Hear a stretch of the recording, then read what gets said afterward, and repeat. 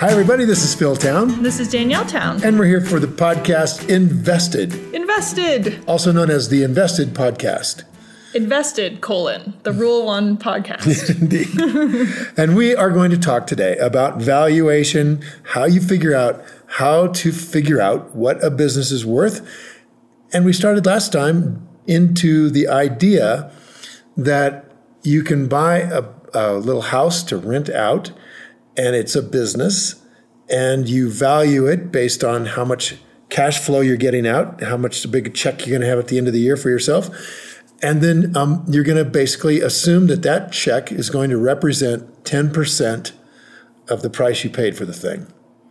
Well, wait, you assume that isn't that just how you... That's how you're going to buy it. That's how you decide how much you would buy it for. Right. Of course, you're going to try to get it cheaper than that. Okay. In which case your return, if you pay less, remember that $5,000 thing we were talking about?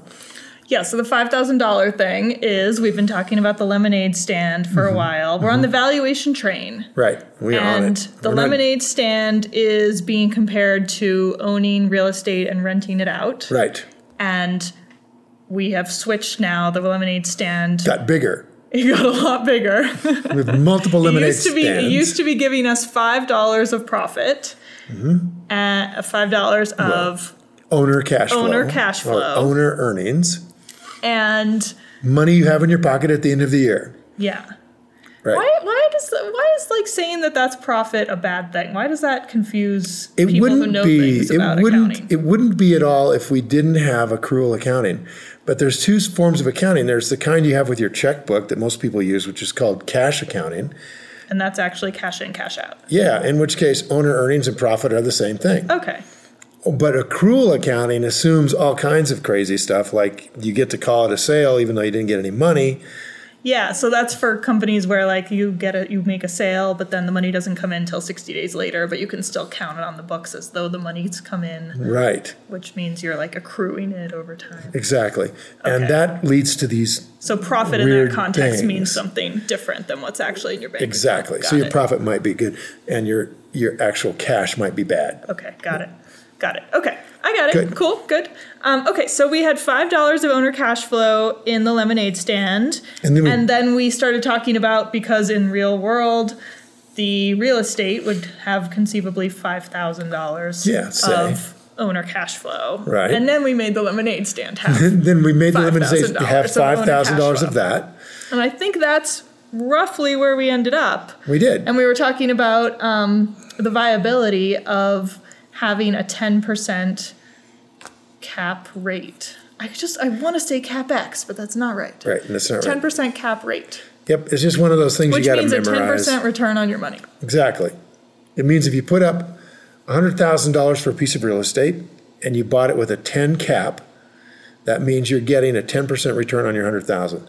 And for all of you real estate people, I know we are not including mortgages or anything like that, and you don't include mortgages when you're looking at cap rates. You just assume it's all cash. All right? This keeps the world apples to apples. So there's no lending fees or when you interest or any of that stuff included in this calculation. The justification is that when you borrow money, you're starting to incur leverage, and that can make you have a larger cash-on-cash return.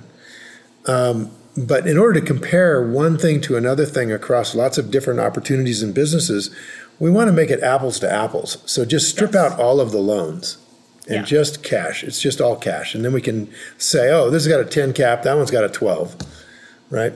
So with capitalization rates, it's just the rate of return you're getting on the money you paid for this thing. And the higher the capitalization rate, the more money you're making. So a 16 cap is a lot better than a 12 cap, which is better than a 10 cap. And we also said that in professional real estate investment trusts, where they're buying very large projects, $100 million projects, bigger, they're buying those from professionals who are not likely to slip up and give you a 10 cap rate.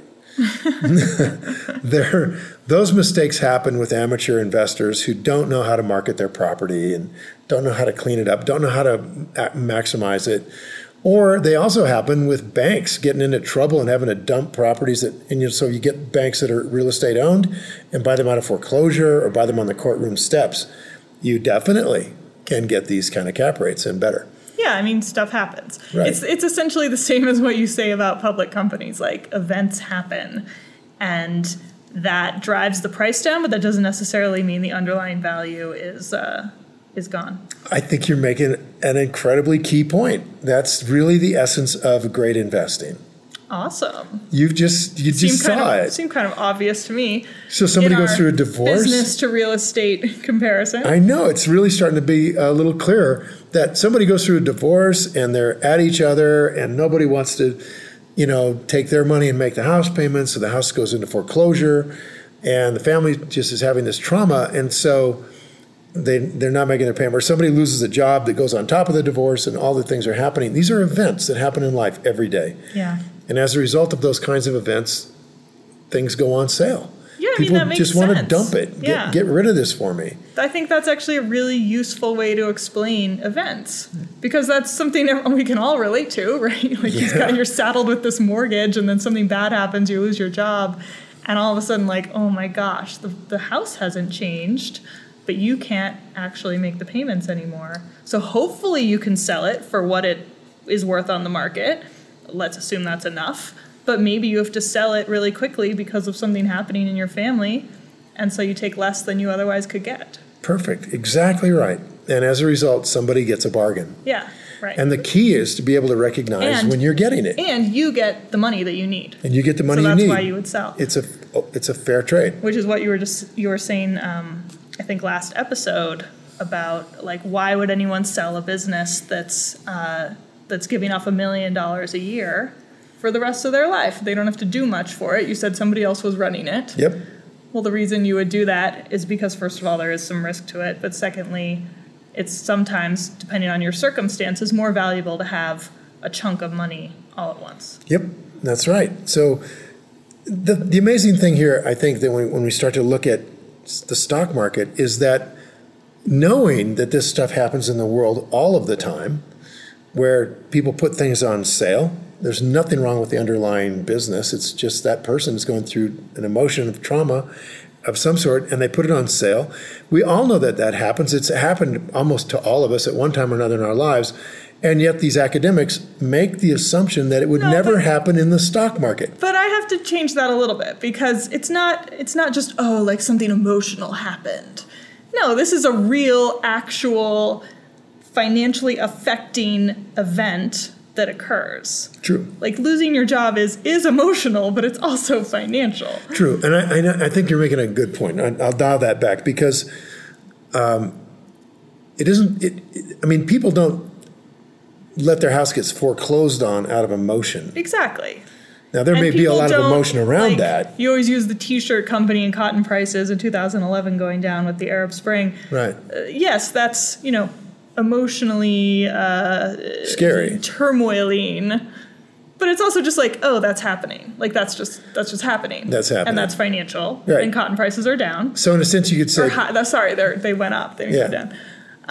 So somebody's got a house and they're letting it go to foreclosure because something happened. Right. Right. I mean, an event So yes, happened. like there are. I just don't want to put it all on. Yeah, you're making a really good point. It's so emotional, and we're all just emotional creatures. I guess I'm just thinking of the emotion that gets involved in the event. There's a lot of emotion, a lot of fear that gets going there, but that's not what's really driving it. It's that you can't figure out how to get out of this situation without selling this house, without having the house go to foreclosure, without dumping this stock.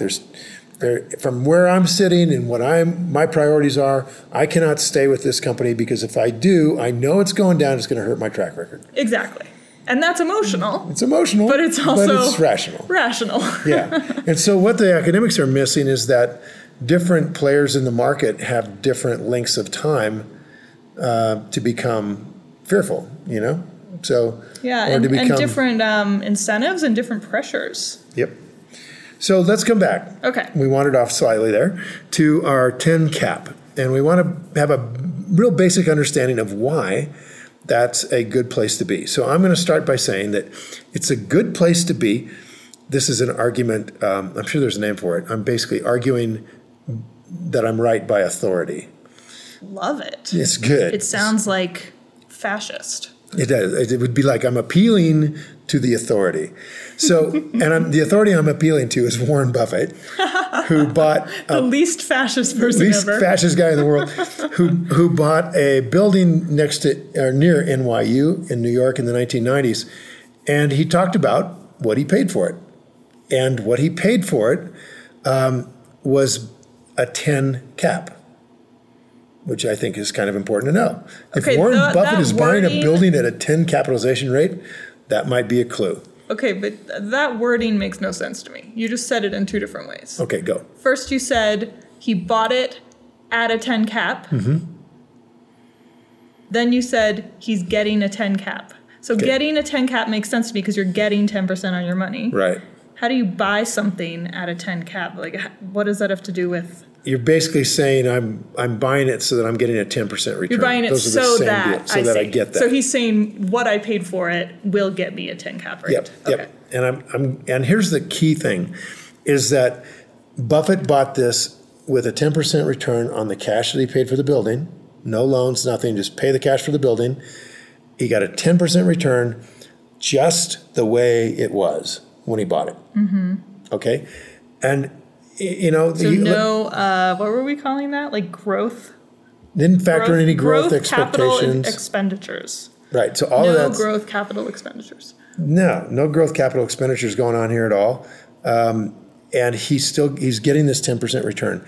So that's really breathtaking for a large project, right? In New York City, that's a very, very high cap rate. Everybody would like to have a 10% return on the rents just the way they are. Very hard to do. How could Buffett do that? And the way he did it was simply consider the building the way he considers every business he buys. Just wait until there's an event. Wait until something has put this on sale. Mm-hmm. And the thing that put this one on sale is the savings and loans started having terrible trouble. They'd overlent, and the government started foreclosing on savings and loans institutions, and the government ended up with a bunch of real estate. And then the government does what governments do, which is to try to sell it at a reasonable price and get everybody out as much money as they can. And then sometimes they just, on some buildings, can't do it. Nobody wants it at a reasonable price from their point of view, a reasonable price. And so finally they get to the place where somebody just says, look, just get rid of it for whatever you can get. This pink elephant building, whatever. This particular building, I think, was 75% rented up with one tenant who had a lease at $5 a square foot in a $75 market.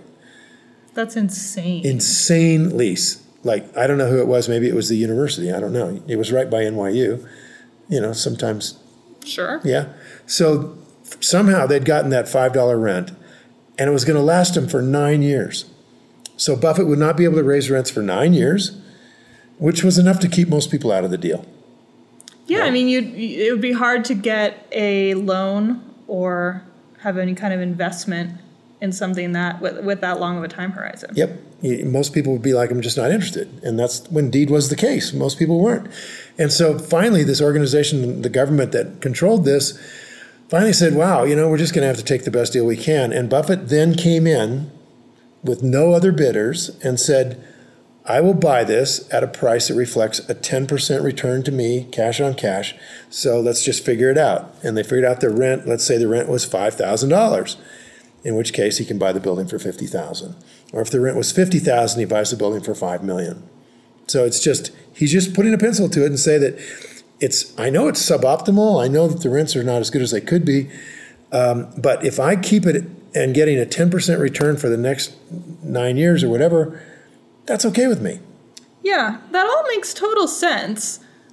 The obvious thing that he has over anybody else is that he didn't have investors to worry about, and he didn't have leverage to worry about, and he didn't have to go get a loan. He was able to do, clearly if it's really that obvious that they would have just taken whatever equals a 10% cap rate, there would have been a bunch of people trying to do it. So he had something that the other people didn't have, which I'm going to say is cash.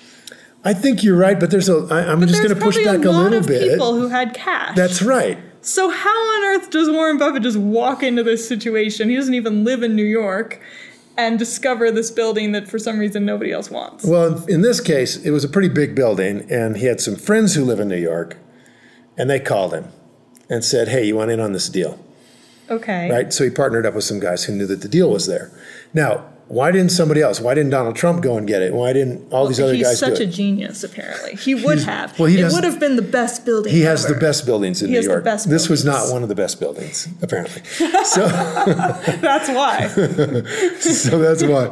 Esoteric consideration. And Donald, if you're listening to this, I'm just teasing. I actually like Donald Trump very much. I've met him, and he's and I've known people that worked with him quite a long time. He's a guy of amazing integrity. He does what he says he's going to do. So let's not tease him too badly here. So I will say no comment. Okay, no comment. So we've got Buffett setting criteria for us that we have this building, and he got access to it because by the time it got around to where they're willing to take this bid, other people had bid these low prices, and they'd said no. Oh. Right? Now, I've been through that personally. Melissa and I have gone through that bidding on a building, and it took 2 years before we finally got it at the price we wanted. Mm-hmm. And in the interim, they took any offers they could get their hands on. They just weren't ready to deal. And by the time they were, we were the only bidders left standing. Okay, so he had people in New York who were handling the deal, and basically he just slid in there and had the right timing. Yep, absolutely. It's good to be Warren Buffett. It is. And all of those things also accrue to us. It's like we have friends and they can say, oh, you're an investor. I've got a deal. In fact, I can promise you that you will have more of those being offered to you than you want once you get into this game. Well, again, I'll say it again. He had cash. And you have cash. Well, once you start investing in some stuff, you run out of cash, right? Yes. But no. You do run out of cash because you load up the truck when you get the opportunity. Yeah. But I wrote about this in Payback Time, where you're essentially doing this as a part-time thing. Most people do, right? Very part-time. Yeah, very part-time. And you have a job, and that job pays money. And you take a piece of that money out on a regular basis and you put it into your account to be invested. You're doing the same thing Buffett does. He has companies that produce cash flow, and over the years, that cash flow has gotten really large, but initially it wasn't. And just like that for you, it's going to be small at first, and then you apply more capital over time. It's hard to get started, though. I will say that. It's hard. I know we're breaking from valuation, but I need to think a little more about this getting started thing. A friend of mine just emailed me that she was listening to our podcast, and she said she was sitting there with a completely filthy house debating if she should clean her house or if she should spend time learning to invest while surrounded by filth. Which I thought was an excellent encapsulation of the decisions we all make every day. That's really quite good. What did you tell her? I haven't responded yet. Oh, what are you going to tell her? I think she should partially clean and partially listen to our podcast while she cleans, probably. I mean, maybe so. One of the funny things about life is we all have to clean at some point. I know. Yeah, I'll tell you, though, one of the strange things about life is that your life expands to take up the time that you have. Gosh, that's true. That's true. You know? Well, it just makes you... Do you remember when you weren't working 80 hours a week? Yes. You were very busy. I do remember that. You were very busy. Yeah, but you can say, like, you can feel what's a hobby and what's not. You can feel what's optional and what's not. Yeah. Cleaning your house on the regular, not optional. Right. You got to do that. That's just how it is. You got to do that. But honestly, you're all, everybody listening, you're going to have to admit it. You have more time than you admit you do, because we can burn up time, even when we're working a stupid amount of hours. Well, I will say your sister Elena and you, when you're working this whole thing in law and in medicine, there's times when you don't have any time. Yeah, there are definitely times when you don't have any time. And then there are times when you have more time. So anyway, just you. But that's actually what I really like about our podcast, is that you can listen to it while doing something else, like cleaning your house or working out or whatever, the thing is that you need to do that would be preempted maybe by investing research. So. Yep. Well, let's go back to... It's a little bit easier than reading a book or watching a video or whatever. True. Yeah. Okay, so back to valuation. Back to learning something. So one of the things that we're working at right now is, why is a 10 cap a good price to pay for a piece of real estate. And we now know that we're going to appeal to authority and say, well, if Warren Buffett does it at a 10 cap, that's probably good enough for us. But I want you to pay attention to one thing about the way he did it. It was a sub-optimized building. The rents were not as high as they should be. Okay. So let's add that to our criteria for a 10 cap. In terms of Buffett's view of it, he's willing to take a 10% return, knowing that down the road, this return is almost certainly going to go up. Are you saying that 10% is a crappy return to Warren Buffett? I'm saying it's a minimal return, and that, I know, it's pretty good, but it's a minimal return, and the key thing is that it is suboptimal. So it's not so much even the problem being minimal. The problem is that if it's not suboptimal, then there's always the question, is the rent the correct rent? Oh, okay. Are you saying that if it were optimal, if he had been getting market rates on rent, there's not much higher to go? There's nowhere higher to go, and there might be downward to go. Yeah, sure. Whereas when he's already starting way down there, there's no downward to go. Exactly. Manesh Prabrai calls that idea a free lottery ticket. You got no down. It's just up. You don't know how much up. You might win $5. You might win 50 million, but it's just up. That's the direction. And so in this particular example, Buffett is buying this building, which is sub-optimized, and he knows that 9 years from now, it's a big time all up. And the reason he knows that is because there's an intrinsic characteristic about this building which gives it durable competitive advantage. And that is its location is right next to NYU. And NYU's been around for a long, long time, and it's going to continue to be around, and that means those buildings will continue to be occupied by people who want to buy stuff. And therefore, this commercial building is going to have a point to be in there. Yeah, so, the neighborhood's not going to fall into disrepair. Right. So let's beyond much. so swinging all the way back to the beginning is, are we capable of understanding a building there by NYU? Yes. Okay. Now, does it have an intrinsic characteristic that gives it a moat, a durable competitive advantage? Yes, it's location. Right? In real estate, it's location, location, location. Next, does it have good management? Ooh, I'm the manager. Okay, good management. Next, does it have a margin of safety? Am I buying it at a price where I know in the future the price will be more? And that's relative to the owner's cash flow. Okay, got that. Pretty simple. And he chose 10% as his minimum 10%. Threshold rate of return. So essentially here you have a government agency saying, somebody please just take this out of our misery. And Buffett comes in at a price, which no doubt they had to think about. And he said, okay, this is good enough for me. Hopefully it's good enough for that agency to part with it. Let's make a deal at 10. And they did. Okay. All right. Ready for another example? Okay, so we're compiling data points of times. Based on authority. Right. Of times that people have chosen a 10% rate of return. Right. So the next one is a minimal suboptimal situation. Right. That's very key. Okay. So the next one is a farm that Buffett bought in the 1980s, and he bought it at a 10 cap. So now this is interesting because we're moving away from real estate where it uses capitalization rates all the time. People think in terms of cap rates. Into businesses where they don't think in terms of cap rates so much. Farmers don't think in terms of cap rates at all. They think of profit, right? But Buffett's still thinking in terms of cap rates. So he's thinking, what do I want on the cash that I put into this deal? That's a cap rate in real estate. It's return on investment, other places, right? Investment. So I want a 10% return on investment, which is a 10 cap. All right, so what deal was he willing to do in a farm?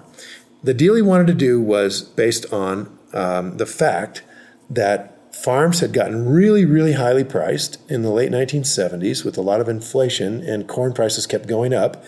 And then corn prices dropped like a brick. Farmers had over-leveraged the farms with loans.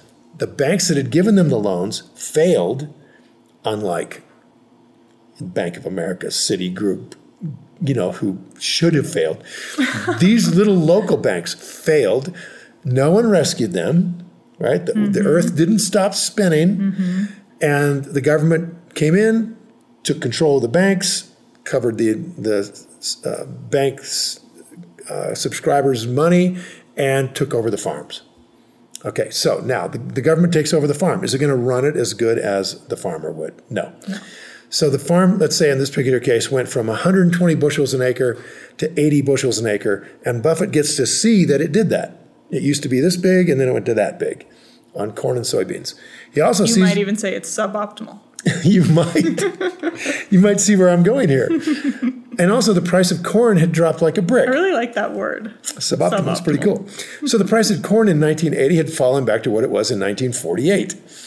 Okay, so now we got corn at a pretty historical decades low price, and we have farms, production in this particular farm dropped by 30% because it's not being carefully managed. So Buffett goes in and says, I'll buy that farm, and here's what I'll pay for it. If the farm is producing $5,000, I will buy it for how much? $50,000. $50,000. 10 cap. Okay? So that's exactly what he did.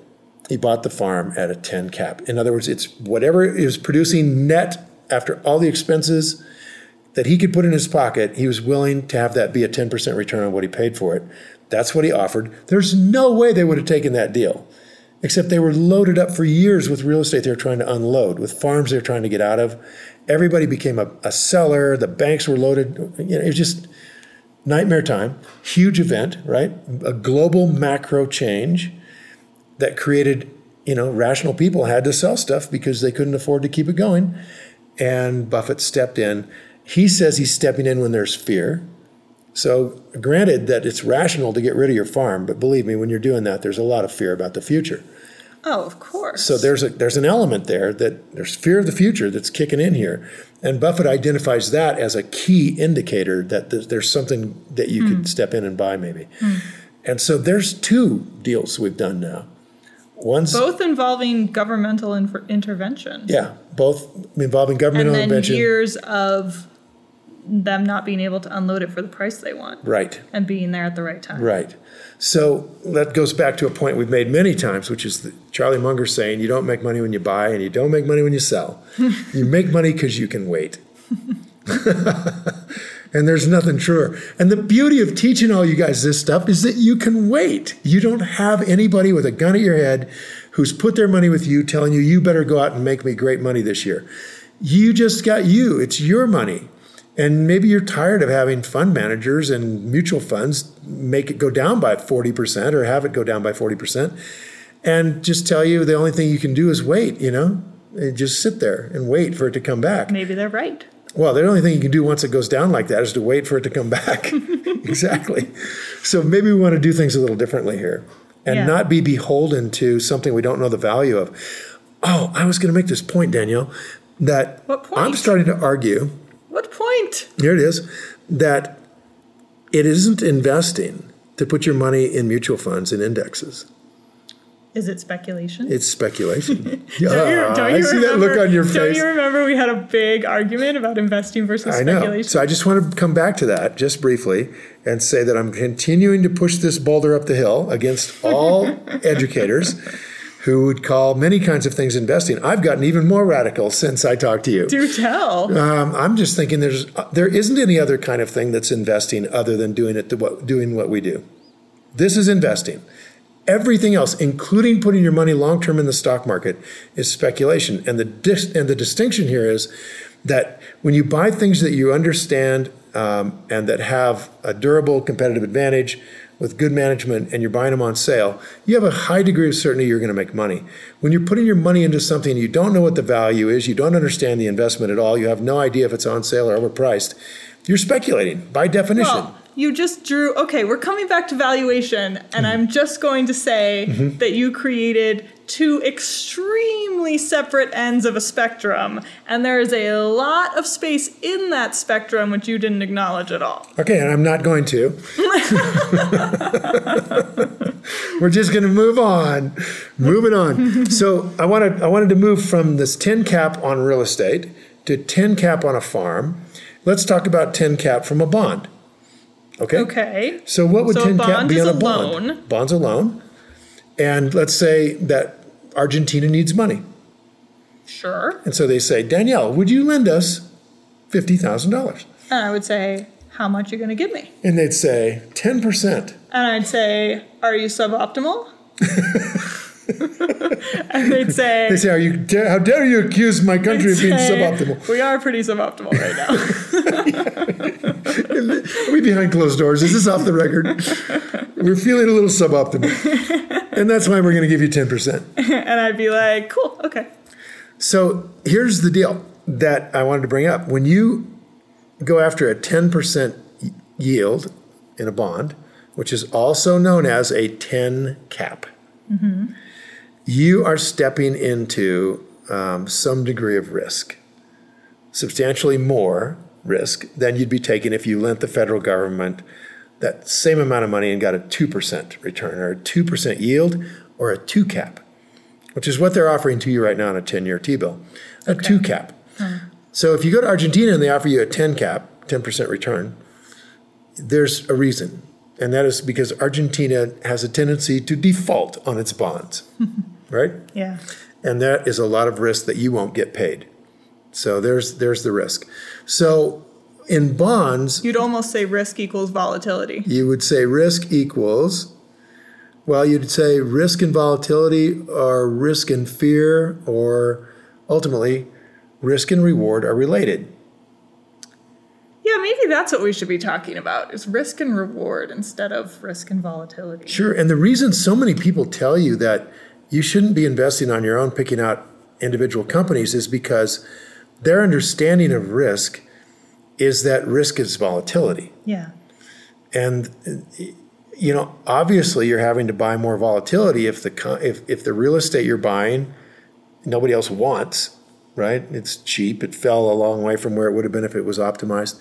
So, the way they set up the definition of risk and the reward ratio is sort of meant to lead you to just one conclusion, and that is risk and reward are related, and necessarily so. You can't get a higher return without taking more risk.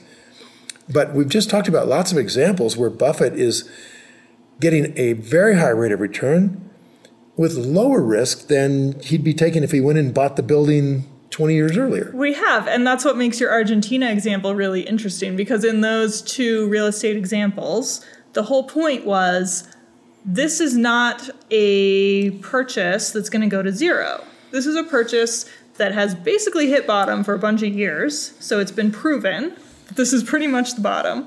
Yeah, maybe there could be like an explosion or something, and that's how it would go to zero. But otherwise, it's probably going to go back up to its typically normal level. Right. Whereas Argentina could go to zero. Right. Like, that's happened. Right. Or, remember Greece has all these bonds out there, and they went to zero. Yeah. So it's a different kind of investment. Or almost went to zero. Yeah, and so, but we're gonna put all these kinds of investments, which are considered very different from each other, and we're gonna put them all in the same playing field, and we're gonna treat them the same way. We're gonna say that it's true that in bonds you probably have to take more risk to get a higher reward, but it's not true in businesses. And so an equity bond is a unique kind of bond that we started talking about a while back, where you're getting this wonderful yield, 10% yield, without any need whatsoever to increase rents, to do something magic to the building, to fix the lemonade stand, whatever. You don't have to do anything. It just is running by itself. Yeah. Right? Yeah. So the components of an equity bond are, number one, you have to understand the business. Otherwise, you won't know for sure if it's an equity bond situation. And what makes it an equity bond situation is the next piece that Charlie taught us, which is it must have an intrinsic characteristic that makes it durable. Which is something that a bond that a country gives may not have. Argentina may not have that. Yeah. I mean, Greece may not have that. And which is why we're not talking about investing in bonds right now. Right on. Very interesting. Yeah. Yeah. So you get this intrinsic characteristic. Yeah, that's really, really interesting, actually. Because every now and then somebody mentions bonds to me, and I go, I don't really know anything about them. I know they're kind of this... Some people say they're risky. Some people say they're not risky. Like, it depends on what you buy and blah, blah, blah.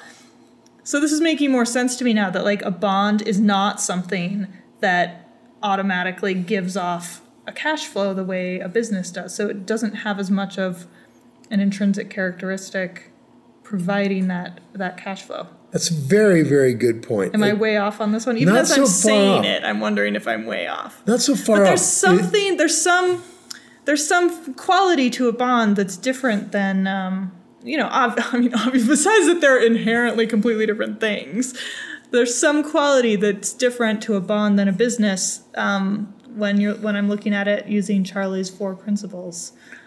Yes, there is. If the bond isn't coming from a business. And many bonds do. Oh, okay, I got it. Right. So when people talk about investing in bonds, they could be investing in bonds from companies. Yes. Oh, and that's a whole different thing.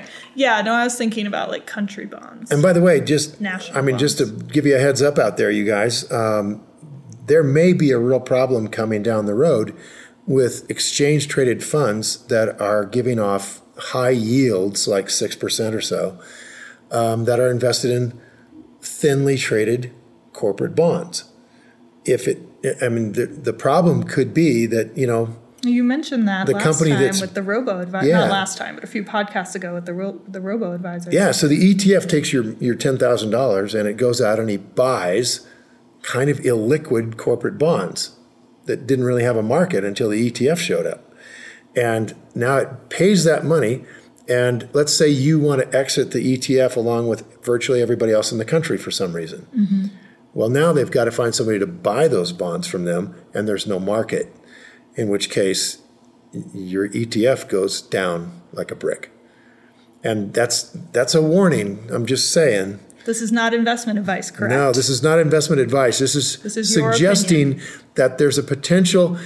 First, watch The Big Short and recognize that these guys that figured it out were looking at the bonds that were underlying the bond. They were looking at the mortgages that were underlying the bond, mm-hmm. and realizing that the mortgages were total crap and the bond was being rated AAA. Okay? And so that's where they started to realize this thing can't last. What I'm going to suggest to you, if you're invested in an ETF bond fund and you don't know what those bonds are invested in, what that money's invested in, what corporate bonds you're in, you may find yourself in equally crap bonds. And that stuff can go down. When there's a run on the bank, there's no buyers for that stuff. And when that goes down, so does your ETF.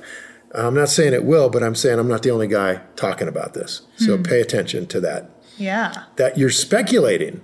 When you put your money into stuff you don't understand. And you shouldn't be shocked if you lose it. I think I'm going to end right there on that really motivational note. Yeah, that's a downer. Okay. All right. So we're a long way from done with value. More value.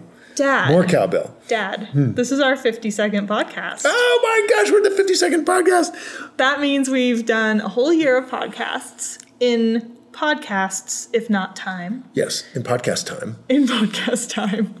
Congratulations. Congratulations. That's really amazing. This has been really awesome. I don't know that we really thought how long we could do this without running around and running out of things to talk about. Yeah, that's true. I definitely thought we would run out of things to talk about really quickly. I mean, when we start off with something like Charlie Munger's 4 points and he says, what else is there to talk about the rest of the semester? You're already thinking, geez, maybe we're going to run out of stuff to talk about. And I remember I think we did 5 or 6 on those. And I was like, oh my gosh, we stretched that out like crazy. Like, what else is there to talk about now that we've talked about Charlie's 4 principles in extreme detail? There's nothing else to say. But you know what? In this one instance, I think Charlie was being a little facetious. I think he was too. I'm just going to hazard a guess. I think he was too. There's a quote that Charlie said that he was being interviewed by a foreign correspondent. He said, look, I've been around you for a while now, Mr. Munger, and you don't seem smart enough to be making the kind of money you're making. Can you tell me what you think about that? And Charlie said, well, I'm not trying to be smarter than anybody else. I'm just trying to be a little less idiotic. So there's a lot to unwind in this sort of less idiotic thing that we're going through. And that's really us. I mean, we're not geniuses. We're just ordinary people. And we're trying to unravel for you guys how we've come to understand that. And for me, frankly, like this is not an altruistic endeavor for me. It's true. This is for my daughter. I'm doing this for myself. Yeah. And I'm doing it for you. Because I love you, honey. That's very sweet. I love you too. Well, thanks for being there for our podcast year, 52. Yeah. And we hope we have many more years just like it. We hope you enjoy this, you guys. Send in your questions. We'll try to take them on the podcast one of these days. We're not going to be able to respond to them individually, but we do a workshop for 3 days, and I'd love to have you guys come out to it. If you haven't already thought about doing that, come see us in Atlanta, and we will be happy to entertain any questions you have right there live for 3 days. So go to investedpodcast.com, check that out. Yep.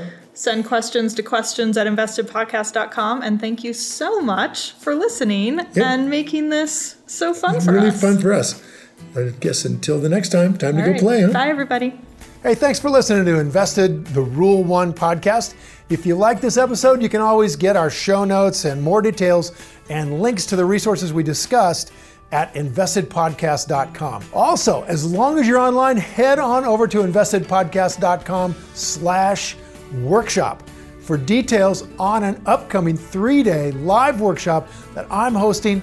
All you got to do is enter the special podcast code STOCKPILE, that's STOCKPILE, STOCKPILE, into the application form, and you guys can attend for free. So everything discussed on this show is either my opinion or it's Danielle's opinion, and it is not to be taken as investment advice because I am not your investment advisor, nor have I considered your personal situation as your fiduciary. This podcast is for your entertainment and education only, and I really do hope you've enjoyed it. So until next week, it's time to go play. See ya.